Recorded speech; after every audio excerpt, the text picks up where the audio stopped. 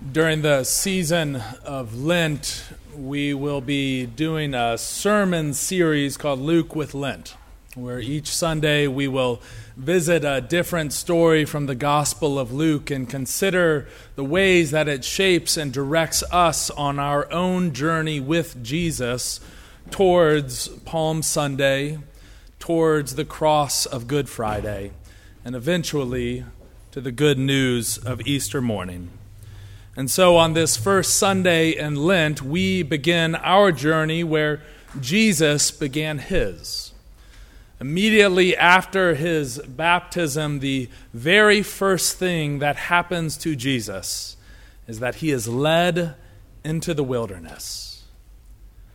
So friends, let us listen once more for God's word here in these verses from the 4th chapter of the Gospel of Luke. Jesus, full of the Holy Spirit, left the Jordan and was led by the Spirit into the wilderness, where for 40 days he was tempted by the devil. He ate nothing during those days, and at the end of them he was hungry. And the devil said to him, "If you are the Son of God, tell this stone to become bread." And Jesus answered, "It is written, man shall not live on bread alone." And the devil led Jesus up to a high place, and he showed him in an instant all the kingdoms of the world. And he said to him, "I will give you all their authority and splendor. It has been given to me, and I can give it to anyone I want to. If you worship me, it will all be yours." Jesus answered, "It is written, worship the Lord your God and serve him only." And then the devil led Jesus to Jerusalem, and he had him stand on the highest point of the temple. "If you are the Son of God," the devil said to him, "throw yourself down from here, for it is written, he will command his angels concerning you to guard you carefully. They will lift you up in their hands so that you will not strike your foot against a stone." And Jesus answered, "It is said, do not put the Lord your God to the test." And when the devil had finished all this tempting, he left Jesus until an opportune time. Friends, this too is the word of God for the people of God. Thanks be to God. Let us pray.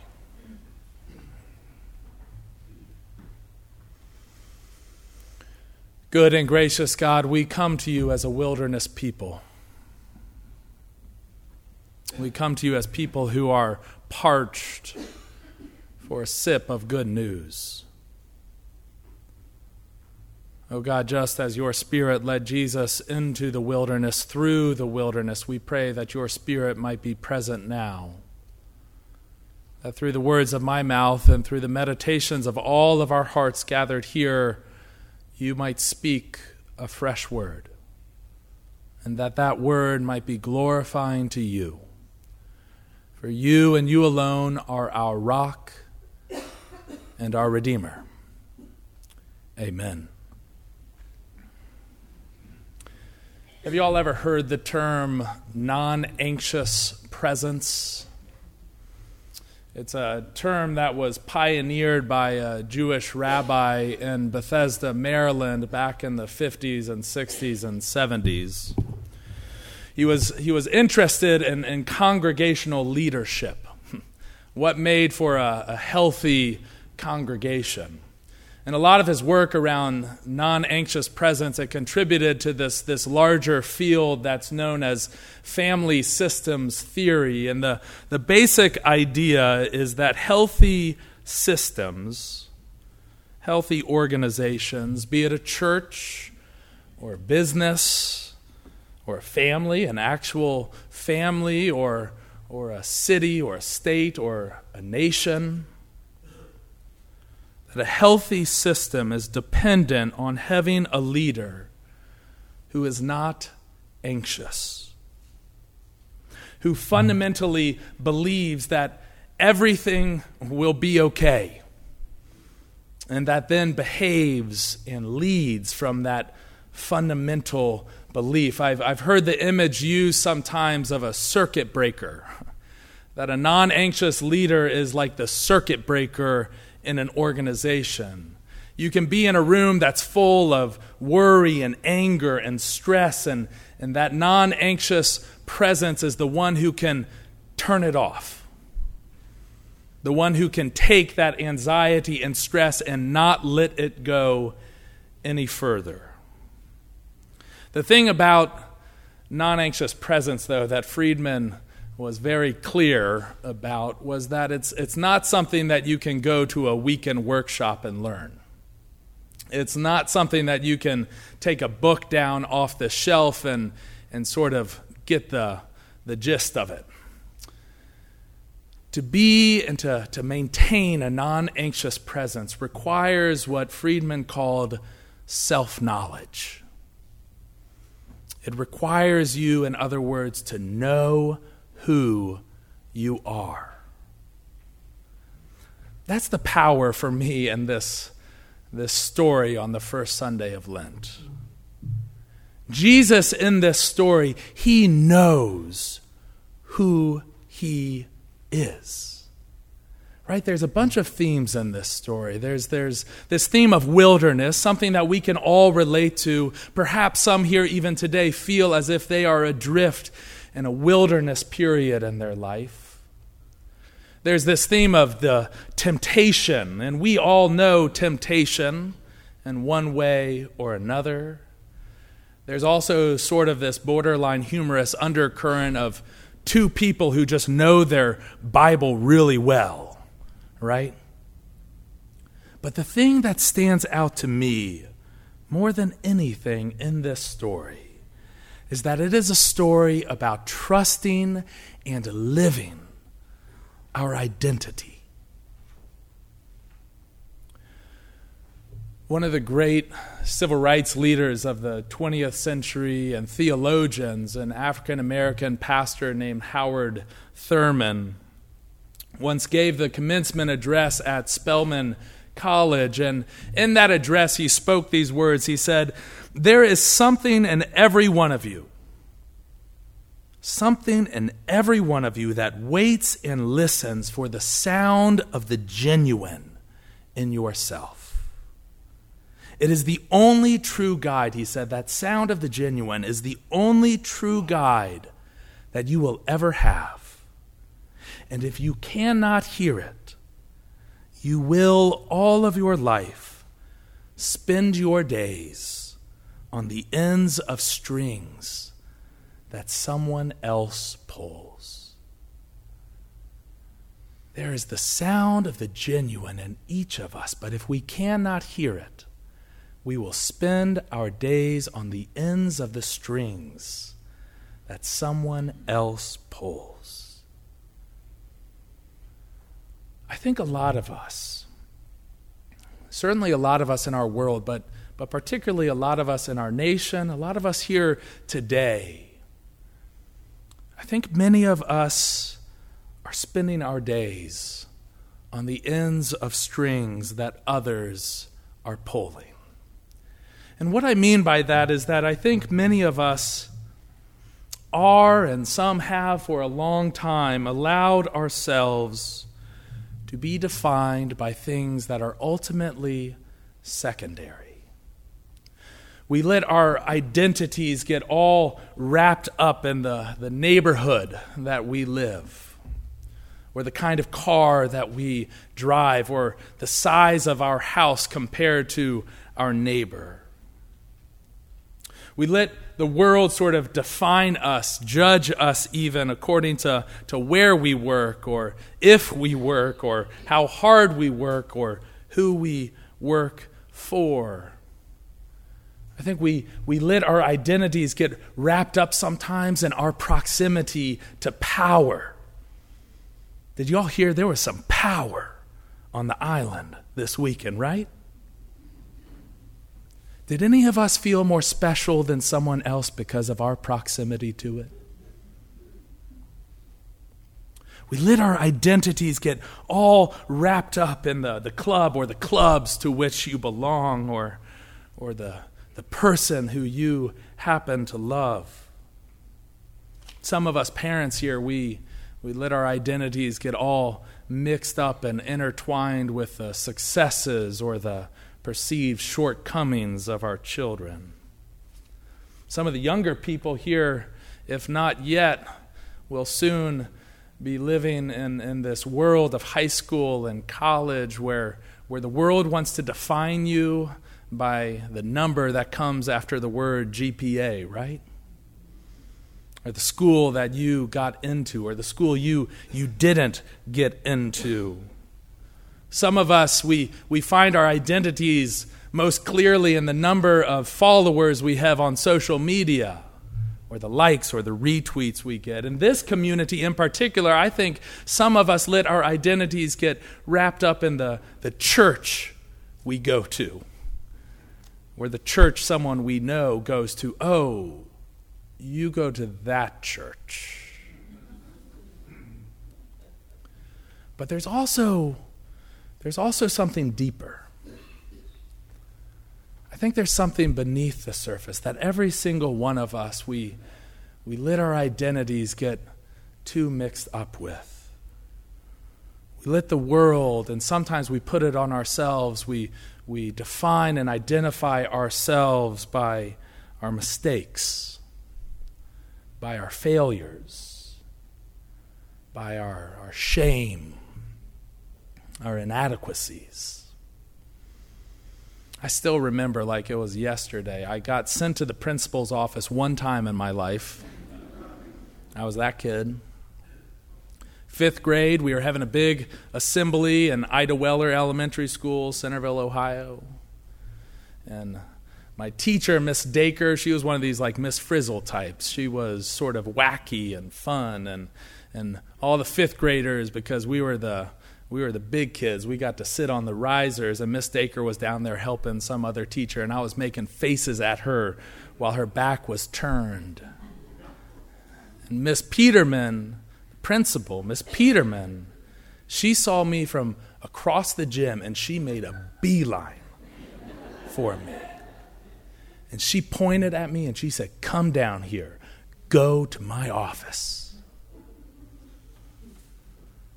I still remember sitting outside that office. But you know what I remember? I remember feeling such shame. I deserved to be there, right? But in that moment, in that day, I don't know when it wore off, but I felt like I was defined by that moment of shame for my actions. How many of us here are living that every single day? Living at the ends of those strings that other people are pulling. You see, that's exactly what is happening in this story of Jesus in the wilderness. The devil knows who Jesus is. He already knows that Jesus is the Son of God, but what he's trying to do is get Jesus to question that identity. If you are the Son of God, he's trying to get Jesus to prove who he is. He thinks that he has Jesus on the ends of his strings. "Bow down to me," he says. "Turn this stone into bread. Throw yourself down from this pinnacle. Prove that you are worthy of that title that you have been given." You see, I think when we feel like we have to prove everything, prove that we are worthy of love, prove that we are worthy of that person or that success or that iota of joy in spite of all our mistakes, when we feel like we have to prove everything, then we are living at the ends of those strings. But Jesus doesn't fall for it. Jesus in this story is the prototype of a non-anxious presence. Jesus shows us a different way. You see, Jesus in this story, he has heard that sound that Thurman spoke of. Jesus has heard the sound of something genuine. That's the key here. You have to turn to the verses that immediately precede this story to understand what I'm talking about. The last thing that happens before this wilderness experience is Jesus' baptism. And it's at that baptism that the heavens break open and a voice comes from above saying to him, "You are my son, whom I love. With you I am well pleased." Jesus knows who he is. It's the only way I know how to explain how he emerges from these 40 days both physically and spiritually intact. It's the only way I know how to explain how he resists succumbing to that all too human lust for worldly power. We know that lust, don't we? It's the only way to explain how Jesus will make it through this journey we begin, this Lenten journey that will tell stories of stormy seas and of hungry people. Tell stories of betrayal, the worst kind of betrayal, the betrayal of a friend. Tell stories of a cross. The only way I know how to explain that Jesus gets through all of that is because he knows who he is. He knows that core truth. He is beloved.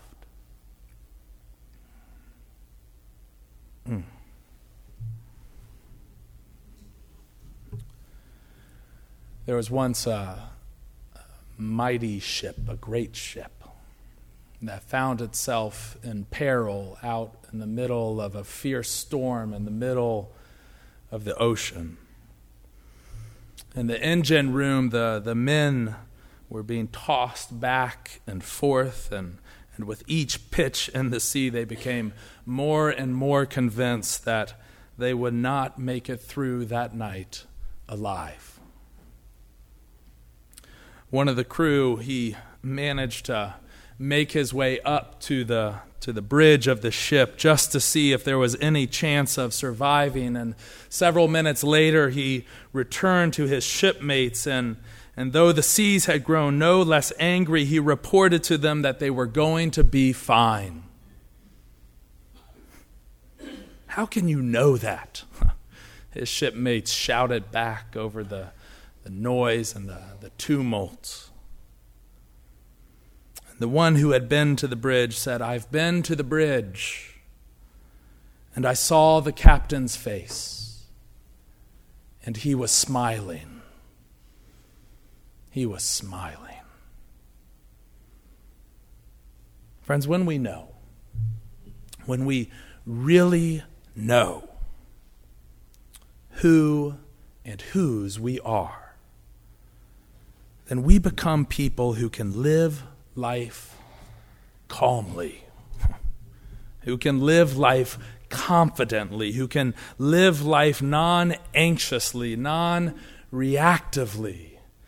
You see, if you ever need a litmus test for the opposite of a non-anxious person, you just have to find someone who is highly reactive.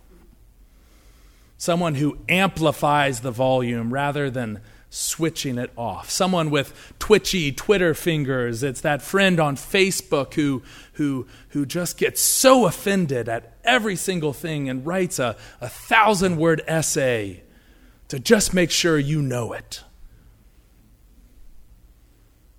That's a person who raises the volume, who turns up the volume on fear and on worry and on stress and on anxiety. When we really know who and whose we are, then we become people who can face the path ahead smiling. And we smile not because the forecast calls for clear skies and calm seas from here on out. We smile not because we are these ludicrously, blindly optimistic people in the face of the very real storms that life brews up sometimes. We smile not because we'll never be tempted again, or because when we leave this sanctuary today, somehow miraculously people will have finally stopped trying to define us by that which we are not. No. We are people who smile because we know that God is in the boat with us. Somehow, some way, God is in the boat with us. We know our identity. We have heard the sound of the genuine, and we have learned the answer to that question, who am I? We are beloved. You are beloved. You know, we're in this time where some of us, we take on these spiritual practices during the season of Lent. Maybe you gave up alcohol or barbecue. I don't know how you do that, but some of us are taking on these Lenten disciplines, and I wonder if there's not a better one in this story. What if this Lent, each of us, we looked up above us and we inventoried those strings to which we have been attached? What if this Lent we cut that thread of fear finally?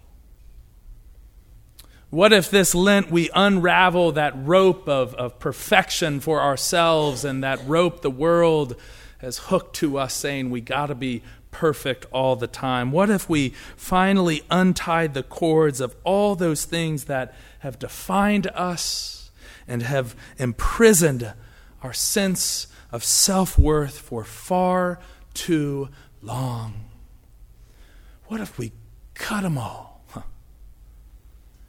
And instead, this Lent, let ourselves fall again into the hands of our gracious and loving God?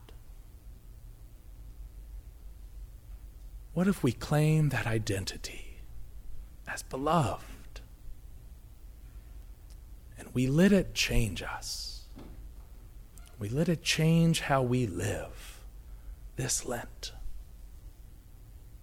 What if? In the name of the Father, and of the Son, and of the Holy Spirit, amen.